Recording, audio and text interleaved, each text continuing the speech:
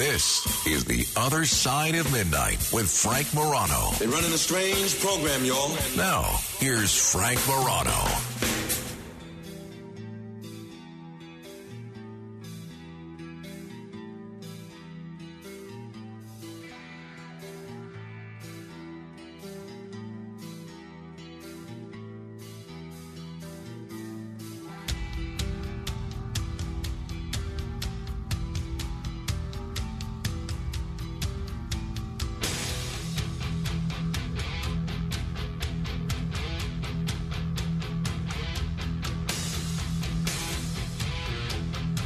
Well, they say this might very well be a new era in Washington, but is this a new era that looks a lot like every other supposed new era in the history of Washington?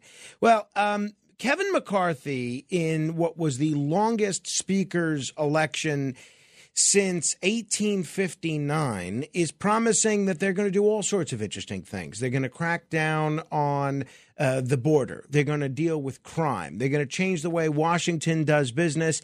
And they're going to end wasteful spending. We'll end wasteful Washington spending.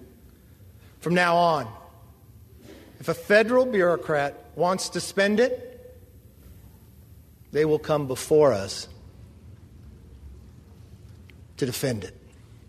So it is interesting that this is an incredibly narrow Republican majority. It's also interesting to see that one of the things that Republicans seem to be making such a priority is investigating some of the scandals or the pseudo-scandals of the Biden administration.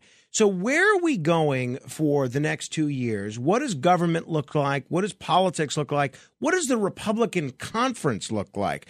Well, we have assembled three former congressmen who've been there, who've seen the inside of how the sausage-making process in D.C. is made. We've tried to represent all three aspects of the discussion and all three perspectives that are being heard in Washington these days. And I think we have two of the folks that we were hoping to speak to with us now, and hopefully we'll be joined by one in just a moment.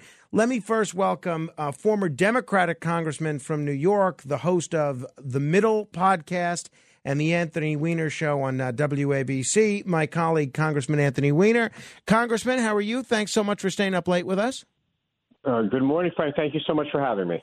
Let me also welcome former Republican congressman from Florida and an MSNBC contributor, somebody that I think can be described generally as a Trump critic, David Jolly. Congressman Jolly, thank you so much for joining us. Hey, good to be with you, Frank. I was loving the Mariano Rivera vibes coming into this. Well, as a Met fan, I can't speak for Anthony, but as a Met fan, it's always Billy Wagner's theme song to me, not necessarily Mariano Rivera. And we're hoping to be joined in a minute by somebody on the rightward end of the political spectrum, former Congressman Tom Tancredo. We're going to try and get a hold of him in a second. But, David, let me begin with you, since you're from Florida, a state which has also given us Matt Gaetz, who was sort of the ringleader of the anti-McCarthy rebels. Tell me, as someone that sat in the conference with many of the people on both sides of this issue, how do you see the next 2 years? Is there any way that this intra-Republican Party fight can be viewed as a positive, either for the party or for the country? Where do you see it going? One little glimmer, which I'll get to, but no, look, let's just lay bare here. Everything McCarthy said they're going to do, they're not going to do any of it because they only control the House and Democrats control the Senate and the White House. So what they are going to do on the legislative front is pass messaging bills to draw a contrast with Democrats going into 24, and that's good. That will inform voters, are you with the Republicans or Democrats based on their stance on issues? Clearly, Republicans are taking a pretty hard conservative tact even in these first couple of days. So you'll see them on messaging bills. You will see them do investigations, and that's where they will primarily spend a lot of their energy because they will see a return on their investment for spending their time on investigations. But the third thing they're going to have to do, and this is what ultimately will stress test the caucus, is they're going to have to keep the government open. Right, this is ultimately what St. Boehner and Ryan is. At some point, Kevin McCarthy is going to have to work with Democrats. He's lying today if he says he's not going to have to keep the government open, both for their annual budget process, the appropriations process, as well as not defaulting on the debt, which is a separate matter. He's going to have to work with Democrats, and he's going to have to work with Democrats in the House. He's going to have to offer concessions or really get dragged along to a solution by Chuck Schumer and by the Biden White House. And so the question is, can such a slim majority Republican caucus survive that stress test? I don't know that they can. I will tell you, the only way I think that they do is for Kevin McCarthy to pull an Elise Stefanik and just go hard Freedom Caucus, probably in the lane of the investigations that we discussed. And you kind of saw that this past week. For him to gain the speakership, he had to sell every last piece of furniture and credibility he had to the hard right to be able to get to the speaker's gavel. And that's the only way he's going to be able to keep it, is to stay in that hard right lane. Anthony Weiner, if people haven't heard your most recent edition of your podcast, it's actually a must listen, because the in-depth analysis that you provided in terms of the rules was incredibly helpful and incredibly informative. And when you and I were chatting privately during this whole discussion about the speaker vote, your insight really helped me to be a lot better informed. It's not as if the Democrats don't have some fissures within their own party conference, but those fissures seem a lot less visible now that the Republicans are in the majority. How do you see the next 2 years in terms of intra-Republican work goings on in D.C., the relationship between the House and President Biden, and the relationship between the majority and the minority? Yeah, I think Congressman Jolly described it well, what's going to happen. And I think the best way for our listeners to understand it is there are really three parties, kind of similar to what it was over 100-something years ago when there was a fissure in Congress over the issue of slavery. Now there are Democrats who have stuff, broadly speaking, they want to get done. There is a center of gravity in the Republican Party who want to legislate and get some things done. But then there's this third element that kind of really is not in Washington for the purpose of trying to accomplish stuff. They're more there for stuff that they're against, the general nihilism about kind of stopping the bad people in Washington from doing the work that they want to do, et cetera. The fact that there are three of these parts means that really there's probably not a governing coalition unless Speaker McCarthy and a substantial portion of the Republican Party, who you might describe as more moderate, although they're all pretty far to the right, says, you know what, we want to get certain things accomplished. Let's pick an issue. Let's say immigration. We want to compromise on that, try to come up with real solutions. I think that's what's going to wind up happening is you're going to see, as was previously described by Congressman Jelly, you're going to see a lot of stuff that would not, I would say, be in the category of actually legislating, as in passing bills that are passed by the Senate and then signed by the president. I think you'll see a lot of this investigation and stuff. And I think, to get into punditry for a moment, those are the types of things that most of kind of the middle of the road voters in America don't find very compelling. You know, if you take a look at the inflection point when things started to go a little better for Democrats, a little better for the president, it's when he started to rack up some wins during the summer. And, you know, just yesterday, for the first time in forever, there was an approval poll taking of President Biden where he was actually doing a little bit in the positive, a little bit more people approved than disapproved. I think it's because a lot of Americans watch what's going on in Congress and say, I don't want that kind of, you know, mud fighting. I would want to see stuff get done. So I think that Congressman Jolly's right. A lot of investigations, a lot of messaging bills. But if you think there are going to be a lot of signing ceremonies at the president's desk, I wouldn't hold my breath. Well, that's exactly my frustration. And I consider myself one of these voters that's kind of in the middle. It drives me. I just sort of roll my eyes when the Democrats are investigating Trump for the umpteenth time, and the Republicans want to begin 9,000 investigations of anybody with the last name Biden. And I do wonder why there isn't more of a bipartisan consensus in the House of folks that want to get something done. I would think there would be at least a plurality of Democrats and Republicans that are willing to work to deal with the must-pass legislation, stuff like the debt ceiling and everything like that, but actually work on moving the ball forward rather than investigating whatever the party that's out of power is. I mean, David, why isn't there emerging a bipartisan conference of people that are eager to get stuff done instead of penalizing their political adversaries?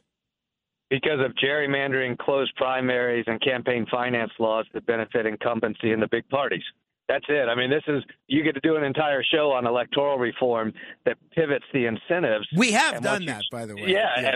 And so as you well know, once you change the incentives for political behavior, you'll get to see different behaviors. But right now, 400 of the 435 members on both sides of the aisle are insulated by safe districts, and they just have to win a closed primary, which means you've got to be there for your base. And there is no value in compromise. In fact, you end up getting penalized for compromise, which is why I think you'll see people move to investigations. And to your point on this, though, this is interesting because we did see some data in 18 and 20 and 22 to the Democrats' benefit, but it wasn't necessarily because Democrats were leading investigations. It was a bit because of the Trumpism had gone too far. And what you saw in 18 and 20 and 22 is this group of voters you described, Frank, that just wanted to see things get done and probably get done in a little bit of common sense and compromise way on guns and education and finances and budget and so forth.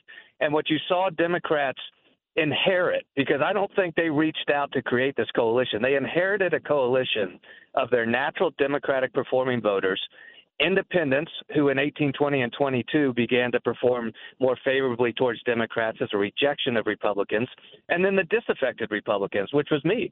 I was part of that coalition that Democrats led in 18 and 20 and 22 to benefit Democrats in Congress and throughout electoral positions across the country. And to your point, Frank, I think it's an affirmation that there's a heartbeat of America that actually just wants things to get done on the issues most critical to us, but Congress is not set up to behave in that way.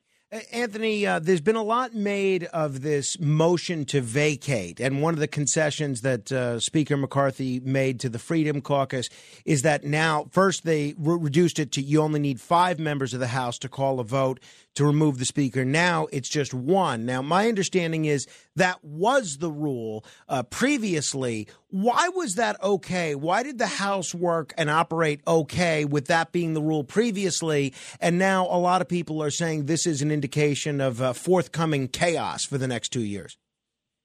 Well, it didn't. It was because of the presence of that rule that brought down 2 Republican speakers who at the time they were brought down were trying to do basically must-pass legislation, had the audacity to sit down with Republicans and with the president, with Democrats and with the president to try to get things done. And their caucus, well, I shouldn't say their caucus, a center of gravity in their caucus was the Tea Party types, the Freedom Caucus, call them what you will, saber-rattled sufficiently using that rule that speakers had to resign. I mean, there's something to remember about this. It's there. The rules are there to protect the minority as well. Ultimately, it's to make sure the majority gets their way, but it's also to protect the minority in some way. That means the rules can be used for great mischief. Now, the presumption is, the other party is going to be doing the mischief. But getting back to what I said earlier, what if there is a part of the majority party that wants to cause mischief? That's why this motion can be particularly problematic. This may sound counterintuitive coming from a Democrat. I think it's important for the leaders of both parties to be strong, to be able to, in a rambunctious 435-member institution, in a difficult United States Senate, to be able to sit down and do deals. You asked Congressman Jolly the question, what has to change? What ultimately has to change is the primaries. The fringes have to lose their primaries, and the more mainstream compromising type candidates have to show that they can make those compromises and prevail.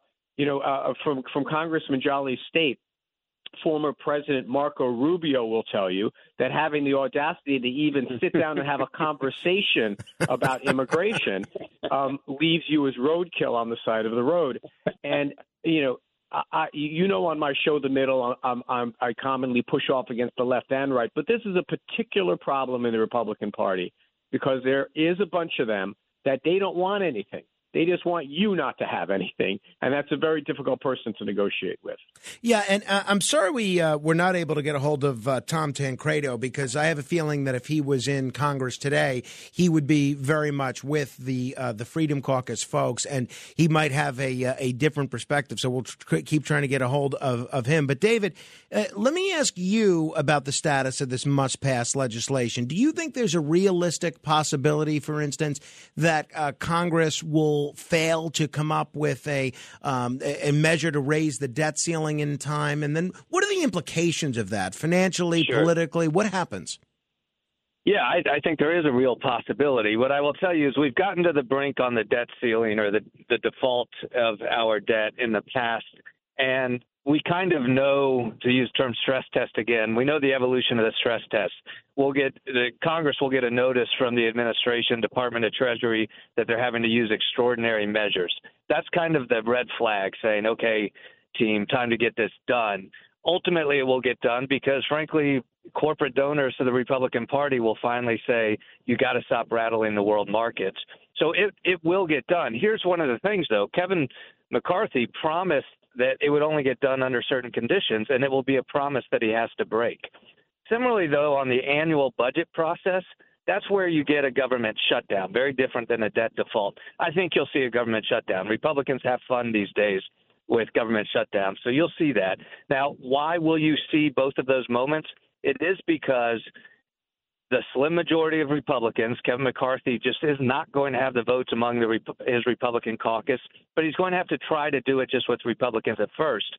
And then secondly, and I'll play the role of Tancredo here, part of what he did in the rules package is he empowered backbenchers and middle benchers. And what Tancredo would tell you is that's a good thing. And I agree with that. I know Congressman Weiner was a backbencher at one point before he gained his seniority. I was a backbencher as well. Empowering more members to give voice to their constituents' concerns is a good thing for the body. The leadership can kind of choke off some of those independent voices. The question coming out of last week is really a qualitative one, which is it in this environment a good thing to empower backbenchers that, depending on your view of the 2020 election and the theories of whether it was stolen, depending on your view of January 6th and the storming of the Capitol, depending on your view being espoused by these backbenchers on the Republican side, empowering them could be a good thing or it could be a very dangerous thing. And legislatively, what it means is you've empowered the people that actually are going to have a hand in shutting down the government. This wing of the party has moved from less government to no government to now government's the enemy, and they're happy to shut down the government, which is why McCarthy ultimately is going to have to go to Hakeem Jeffries for some type of deal. We're going to continue with Anthony Weiner and David Jolly in just a bit. This is The Other Side of Midnight. If time permits, we'll try and take some of your calls throughout the hour as well. 800-848-9222. That's 800-848-9222. This is The Other Side of Midnight. Straight ahead. The Other Side of Midnight with Frank Morano. It's The Other Side of Midnight with Frank Morano. Frank Morano.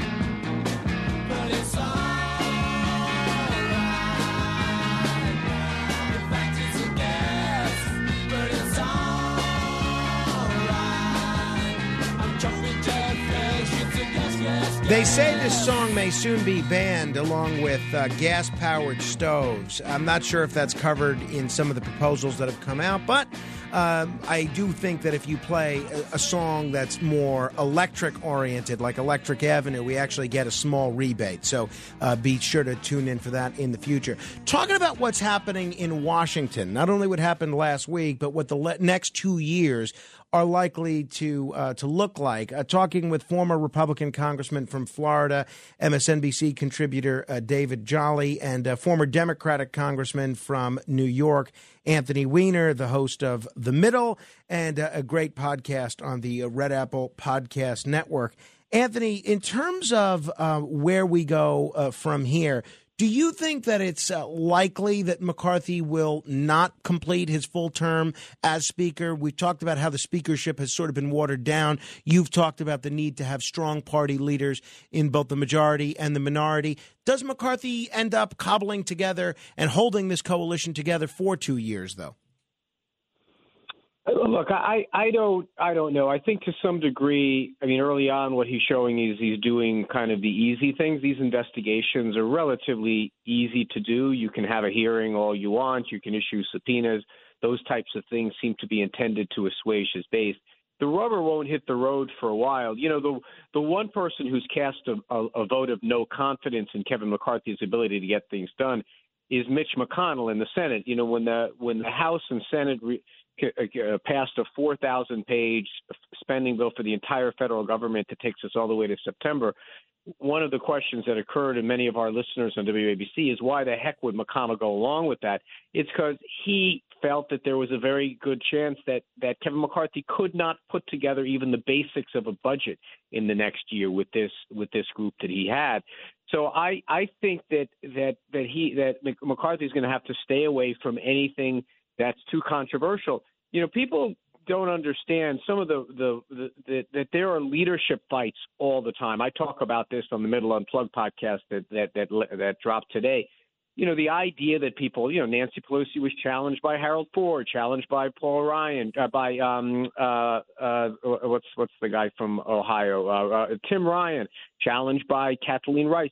Challenges to speakers, they happen all the time. But what we learned in this process is there is a bunch of members of the Republican caucus who don't mind at all really humiliating their speaker. If that's the dynamic, it's really hard to do your job as speaker. And then there was an element of the rules that got changed, and I don't know if you want to wait to go into this, but there is at least a hint out there that McCarthy not only gave up this motion to vacate the chair, but he also gave up seats on his most powerful tool, which is the Rules Committee. If he can't control what goes on the floor, and the Freedom Caucus has a veto on what actually makes it to the floor, you have to wonder if Kevin McCarthy will even try to do anything in the realm of legislating in the next couple of years. That actually was exactly the next thing I was going to ask is there's been a lot of talk about the above-board concessions, changes to the rules, like how long members are going to be able to review legislation before voting on them. You mentioned the motion to vacate, but there's also been a lot of allusions to, including by House Republicans, to these sort of secret concessions that we may not know the full nature of the deal. David Jolly, from what you're understanding, what are the other concessions that these 20 rebels actually got in exchange for supporting McCarthy? Yeah, so Frank, put me in the camp that finds Kevin McCarthy to be one of the most untrustworthy individuals you can ever work with. I opposed him in 2015 when he tried to become Speaker, and it was an alliance then that I created as a moderate. I shouldn't say I created. I was part of an alliance as a moderate with the Freedom Caucus to stop Kevin then, in large part over this question of trust and his unwillingness to actually move legislation. So what is in the deal? A lot of stuff that he's not going to honor as promises. What did not make the rules package that I think he has agreed to is, first, committee assignments. He says that he didn't agree to committee assignments, but the way assignments work is behind closed doors by something called the steering committee. The Speaker has 5 votes, I think, and actually I believe he might even have 6 when you tally them all up. Scalise would have 4, and then other members 3, 2, and 1. So not only does he have more votes on the steering committee to help influence assignments, But the speaker's position holds a lot of sway for the steering committee, right? Understand everybody wants to make the speaker happy. So he didn't have to write down, Matt Gaetz, I will give you this assignment, or, Member Smith, I'll give you this assignment. All he had to say is, look, behind closed doors in steering committee, I'm going to weigh in on your behalf. And then secondly, what I think he also gave away, which is becoming more and more obvious, is to unleash investigations that he previously would have dismissed, right? Just 6 months ago, he said we don't need to impeach the DHS secretary. Now he says we need to. I think 6 months ago, he would have tried to hold back a move to impeach Joe Biden himself, but I think he's promised to let the House go ahead and move towards impeachment regardless of where the facts come down. So it is in agreements like that where he has given away a lot. And this goes to my reference to Elise Stefanik. The only pathway I see for Kevin McCarthy surviving, given the current dynamics of the caucus and the Republican Party, is to accept the reality that Elise accepted and become somebody that he has not been in the past, but is a politician that's able to survive the next couple of years. Talking with David Jolly and Anthony Weiner, and I know we have a lot of conservative listeners that might be irked that we're having either Anthony Weiner or David Jolly on, let alone both at the same time.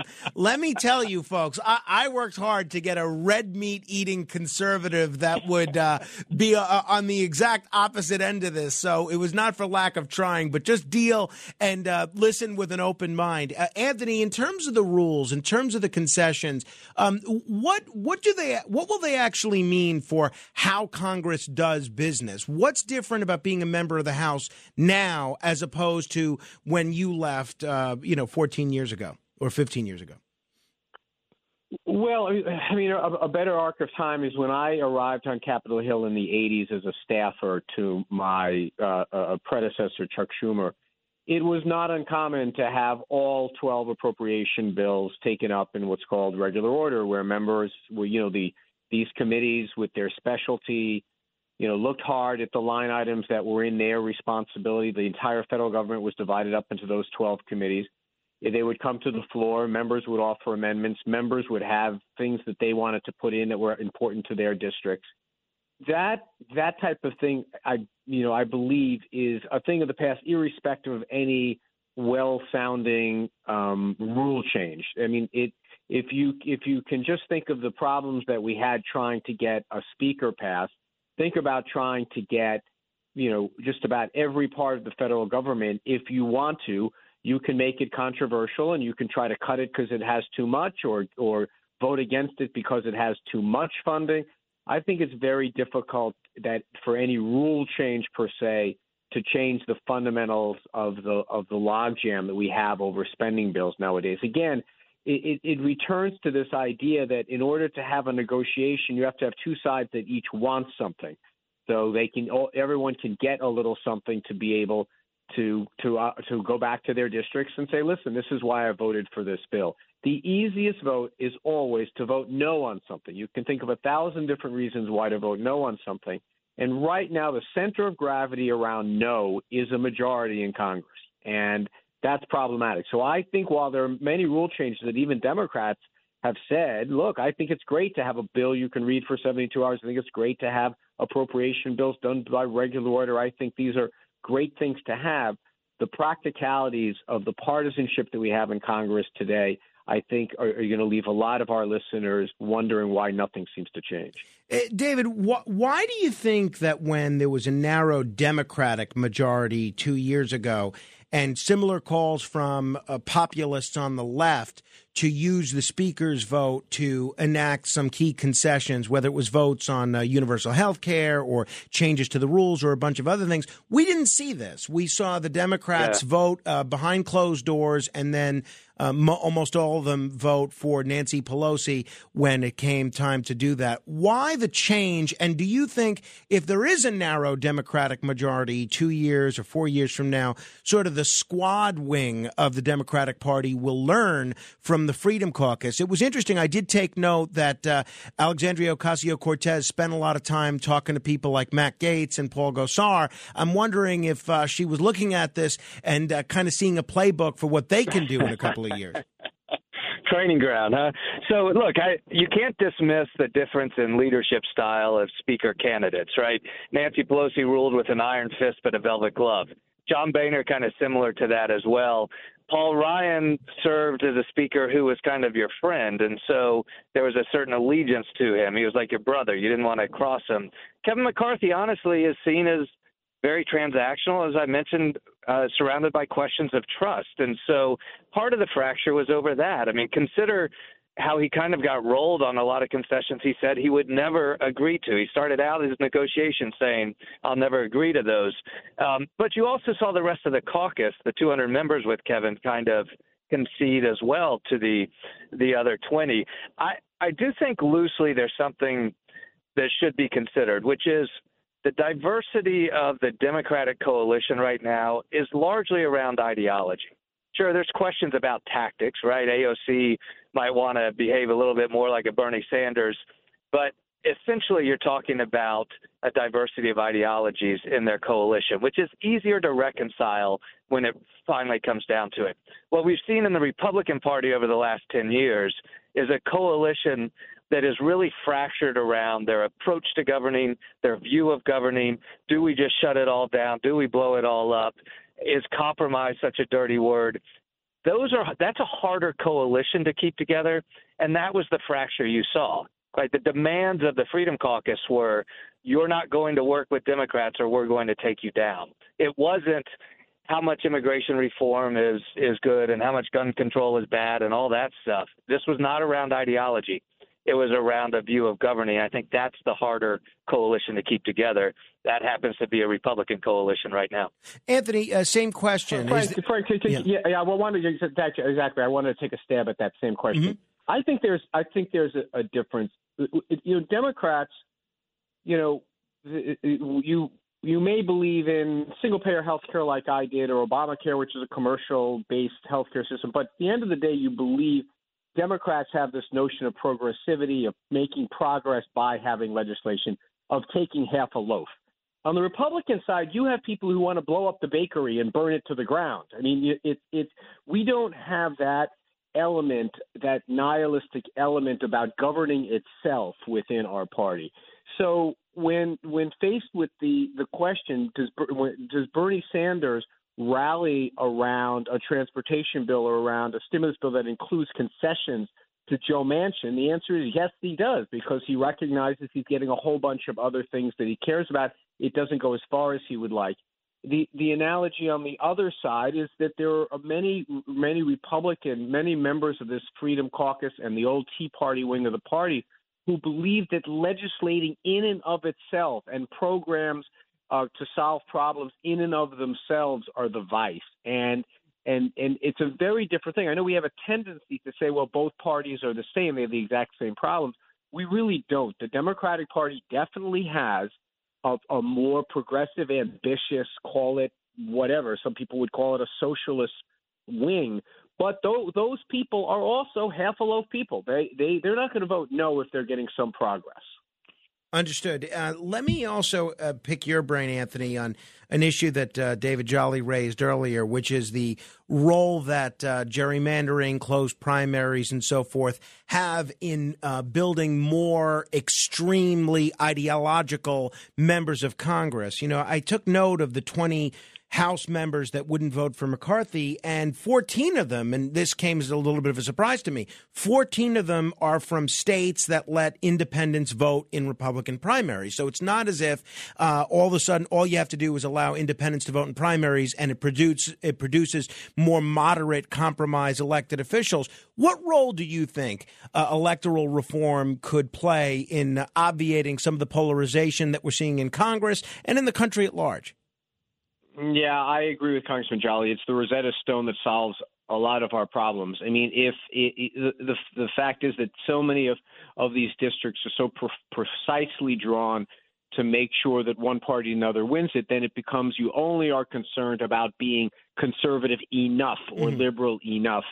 I represented a district in Brooklyn and Queens that was fairly conservative, places like Glendale and Ozone Park and Rockaway and Sheepshead Bay. These are places that are all represented by Republican city council members. I think that I'm not as much of a fan of open primaries and open elections as you are, but I think that gerrymandering has a lot to do with it. The bottom line has to be I believe that if every district was drawn square, just whatever might fall in that district, 750,000, the same old cookie cutter everywhere, you'd have we would all be better members of Congress. I was in New York City. I had one of the whitest districts around, even though I was a most diverse city in the country, and that didn't benefit me. It didn't benefit my neighboring Congress members who didn't have as much diversity in their districts. I think that gerrymandering is at the source of so many of these problems. And it's difficult to see much progress being made on that, David. It seems like whether it's your state of Florida, where Republicans try to do the gerrymander, or states like New York, where, but for the courts, Democrats try to do a gerrymander, it doesn't seem like whoever's in power in any of these states is eager to make any progress on that front. Yeah, so a couple of forcing functions here. First, the jurisprudence of gerrymandering from the Supreme Court on down largely says it's a political question that the courts are going to stay out of unless there's a violation of civil rights, right? How are we adjusting majority-minority districts and including representation of all demographics? But shy of, call it a voting rights, civil rights violation by the legislature, you then have to rely on citizen-led reforms. And that's only allowed in, I think, about 32 states. So take the other 18 states off the table, because basically incumbents would have to pass maps that work against incumbency, and they're never going to do that. But you are seeing success in those other states. It is one reason that I'm no longer in Congress was in 3 years I had, I think, 4 different districts, and it was largely led by a voter initiative to try to create geographically compact districts. Now, once that was achieved, the irony was the 4 moderate members of the Florida delegation were tossed out. Myself, Gwen Graham, Patrick Murphy, and the Ileana Ross-Layton and Carlos Curbelo seat. So the fairness question, how do we draw them? Is it a box like Congressman Weiner says? Is it geography as a test?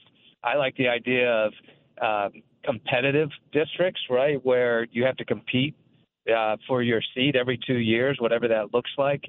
Voters are allowed to draw that under the court's current guidance, but it takes voters to successfully lead a referendum in their state, and that is just an enormous hurdle in virtually every state. All right, we're going to take one. Well, we did, Frank, let me just make one final point on it. We did it in New York. We did it in 2015. We passed this constitutional amendment requiring nonpartisan elections, and that's nonpartisan drawing of elections.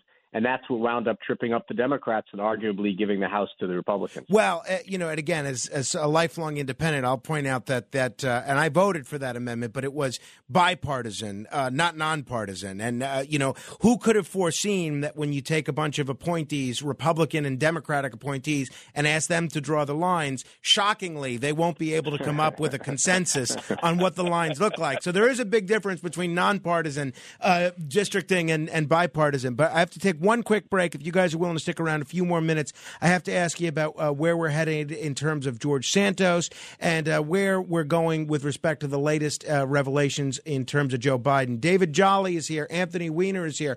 We'll take your calls. 800-848-9222. That's 800-848-9222. This is The Other Side of Midnight. Straight ahead. The Other Side of Midnight.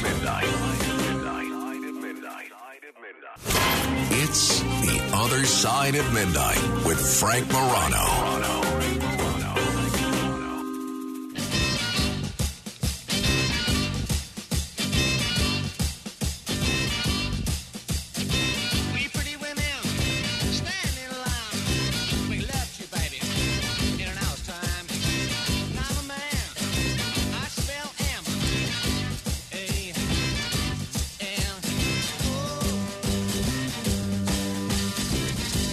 This is the Yardbirds featuring Jeff Beck, who unfortunately yesterday passed away at the age of 78. This is The Other Side of Midnight. I'm Frank Morano, joined for the hour of a very late night for both former Congressman Anthony Weiner and former Congressman David Jolly, but we're enjoying picking their brain and indulging in some of their experience and their perspective, having spent a lot of time in Washington over the years. A lot of the talk in Washington and in New York these days surrounds Congressman George Santos. And now Republicans seem as eager as possible, at least here in New York, to have George Santos go away. Here was Al D'Amato on the Cats at Night show talking about the need for George Santos to resign and the fact that Nassau County Republicans are calling on Santos to go. This guy is a disgrace. He's just incredible. I cannot believe it. And I have to tell you that the sooner he's going to be indicted and he's going to be convicted on the financial fraud. Anybody who would lie like he is about his high school, about his college, about his jobs, etc., you don't think he lied about the campaign finances, and all of a sudden they find $750,000, and all of a sudden he goes from poverty to having money? Believe me, he's going to prison. Anthony Weiner, I'll begin with you. One, because it could be argued that you lost your congressional seat for lying. But also, as we're sitting here over the last hour, one of the cable news networks, when they were doing this story and comparing similar historical analogies, they played a speech of you very heated on the floor of the House and then drew the comparison to George Santos. What do you think about what his hometown Republican Party is doing here? And do you think he will end up heeding the calls from these Nassau County Republican leaders to resign? McCarthy so far has said he was elected and he's not going to take any steps to get rid of him. Yeah, there are a lot of similarities. I mean, I resigned ultimately because I lied. And what led me down that path is just it became clear to me that the weight of the investigations themselves, the ethics investigation, I didn't have any allegations of financial impropriety, and even the ethics investigation, what I had done had nothing to do with my official job, but just the idea that I'd have to defend it. I'd have to raise a bunch of money. I'd have to hire lawyers and the like. And at the same time, I wanted to protect my family from going through this. You know, I think that's a lot. I think, I have said this on my show. Something's going on with Mr. Santos. I think he's dealing with some very deep-seated problems that he's going to have to manage. But putting that aside, that human element to this, you know, there is a way that just being investigated and the weight of having the approbation and just it wears on you. I think the Nassau Republicans came to the conclusion, if we can get to the brass tacks of it, they had a better chance of winning a special election than they did defending this seat in 2024. So they want to take the Band-Aid off and do it as quickly as possible. On the other hand, Santos represents 25% of McCarthy's majority right now.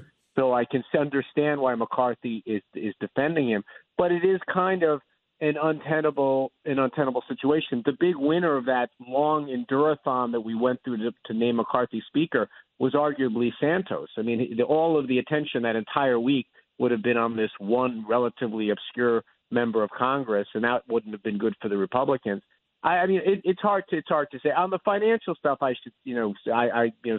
Senator D'Amato sometimes gets out over his skis a little bit. We don't know if he's going to be indicted or convicted. But that's one other element of this that could linger on for a while. You know, in these types of things, you want to know, all right, what shoe's going to drop next. With Mr. Santos, it seems to be every 2 days we're learning about another element of his background that was fraudulent. David, one of the new things that we've learned about George Santos is that an aide to George Santos actually was impersonating a chief aide to Kevin McCarthy in terms of a fundraising initiative for Santos's campaign. Does the narrowness of the Republican majority here make it unlikely that McCarthy is going to, say, refer this to the House Ethics Committee? Yeah, look, first of all, let's call a spade a spade. McCarthy and all these Republicans waited until they secured Santos' speakership vote and got McCarthy elected before any of them started speaking out this week. So there is a level of professional hypocrisy there. It's no surprise, right? This is politics, but let's call it like it is. I think either Congressman Weiner or D'Amato, whomever said it, is right. It will take an indictment and conviction probably to have him thrown out of the House. The House historically has always deferred to home state voters and district voters to say, look, who are we to say that voters didn't know that he was lying to them when they elected him? The House doesn't substitute its judgment for the judgment of voters. But if someone is indicted, they quickly get removed from committees, and if they get convicted, if they don't resign by then, they get expelled. The only other scenario where he leaves is, as Congressman Weiner said, if the weight of it just gets to be too much for him personally. But look, Santos has shown himself to be a fairly audacious individual. I think he has indicated he wants to try to follow the Marjorie Taylor Greene, Lauren Boebert, Matt Gaetz strategy, which is I'm the victim, I'm getting piled on by Democrats, and because I'm a victim, I need you to help fight for my survival. I just don't think he has enough currency or narrative to win that successfully like Marjorie Taylor Greene and others have. I also do wonder if he's trying to take a page from the former governor of Virginia, who looked like he was on the ropes. There was a lot of pressure for him to resign, Ralph Northam, and all of a sudden he just stuck it out, and the media moved on to another shiny object. They didn't obsess over him, and he was able to finish his 4-year term and move on. Do you think that the spotlight of the media will eventually move on from Santos, and he'll be able to kind of keep his head down the way the state senator from Brooklyn, Salazar, was able to do when a lot of her past kind of caught up with her? You don't hear about that anymore. She's just a regular member of the state Senate here in New York. What do you think, Anthony? I think that there's an important difference. You know, with the Northrop example, there was a beginning, middle, and an end to what was going to come out. It was a picture or two that came out. There was also some political reasons why, you know, getting rid of him was problematic because the next guy wasn't that much better, et cetera. The thing about the Santos thing is you've got a combination of three things. One, you've got Santos. You still have more things coming out about him. Two, you have an ethics investigation, and I don't know if Congressman Jolly had the same take on the ethics committee. It's a 50-50 committee. They're going to make a report. They're having an investigation. They're going to make a report. That's going to linger on for a while. And the third variable is there's going to be news that's going to get made around the financial elements of this. Anytime you write documents you sign documents as a candidate or as an elected official that turn out not to be true, that could create legal problems. So there's just a lot of like burning embers here that could keep on going for a while. But even if he does stick around, you know, the people of the third districts are not going to be particularly well represented. I will eat this phone if he's get reelected in 2024. So another interesting dichotomy here is that Nancy Pelosi never said to me, Anthony, resign. But what she did say to me, she says, listen, this is the impact that what is going on with you is having on your colleagues, on your friends, on the institution that you love and respect. It's the impact it's having on your friends and family. You know, she understood. I mean, she had a certain fidelity to kind of getting things done. McCarthy has fidelity to keeping his speakership. So that does provide a very important safety net underneath Santos. But as Congressman Jolly said, and I agree, he just doesn't – it's very hard to rally around this guy, even for the most steadfast Republican. Let me end with this, just because it has gotten so much attention over the last 48 hours. The story of the Joe Biden classified documents. There was additional documents discovered yesterday, and it's looking like there's going to be a similar special counsel investigating the handling of the Biden documents in light of the Trump Mar-a-Lago situation. David Jolly, where do you see this Biden investigation going, and what does that do to the Trump Mar-a-Lago investigation as far as you could tell? Yeah, look, a bad look for Joe Biden. Certainly, I think you're seeing Democrats make the case today that Joe Biden's been acting in good faith, finding the material and turning it over. And Democrats are making the case that Donald Trump was acting in bad faith, hiding the documents, moving the documents, saying to the court he had produced them when he hadn't. I don't know how much longer that contrast can hold. I was listening over on Fox News tonight. Former Speaker Newt Gingrich was already making the case that this goes much deeper to China funding the University of Penn Institute that bears Biden's name and Biden having these documents. What I think the big question is, do House Republicans add this to the list of investigations, but can they do so with a straight face, investigating only Biden and not Trump? And then the same question of DOJ. If you're investigating Trump now, you at least have to acknowledge that this has to be looked at. Ultimately, the facts are going to bear out what they are, and we can all make a judgment in the end. Anthony, what do you think? Politically, what is the implication of this Biden issue? Politically, it gives people who want to say everyone does the same things the same way in this space, and that our guy is being persecuted. And it's not helpful. I already hear it on our station. People saying, you see, Biden is just as bad as Trump, and we're not good as a news media, as a body politic, as a society that talks about issues of separating wheat from the chaff. Sometimes I think it's looking very different if you look at all the facts line by line and you do the comparative between Biden and Trump. But most voters are not going to do that, and I think it just gives us another issue for us to beat each other's throat about saying the other guy's worse. And it's a kind of but about her emails is kind of like, this has become back to the thing that we seem to be unable to say yes, but there are differences of degrees and there are nuances. We are not a country that's very good at nuance right now, and this isn't going to help. Yeah, that's one of the reasons I very much enjoy talking to both of you, because especially now that neither of you are in Congress, you seem to be very able to call balls and strikes and give analysis that's critical or laudatory of both sides. Gentlemen, I know I kept both of you up way past your bedtime today. I appreciate the time. I hope we can do this again in the future. Hey, good to be with you guys. David Jolly and Anthony Weiner. You can check out Anthony Weiner's podcast at WABCRadio.com. You can also hear him every Saturday afternoon from 2 to 4 p.m. You want to comment on any portion of our conversation, you're welcome to give me a call, 1-800-848-9222. Got our own phone number working again, 800-848-9222. Big thank you to Dan Herschel for his work and his role in getting the phones working again. I saw him here first thing when I got in today and last thing when I left yesterday. So he's been working hard to make sure the phones are working again, make sure Verizon has gotten its act together. Until next hour, in the words of the great Bob Barker, make sure you get your dog or cat spayed or neutered.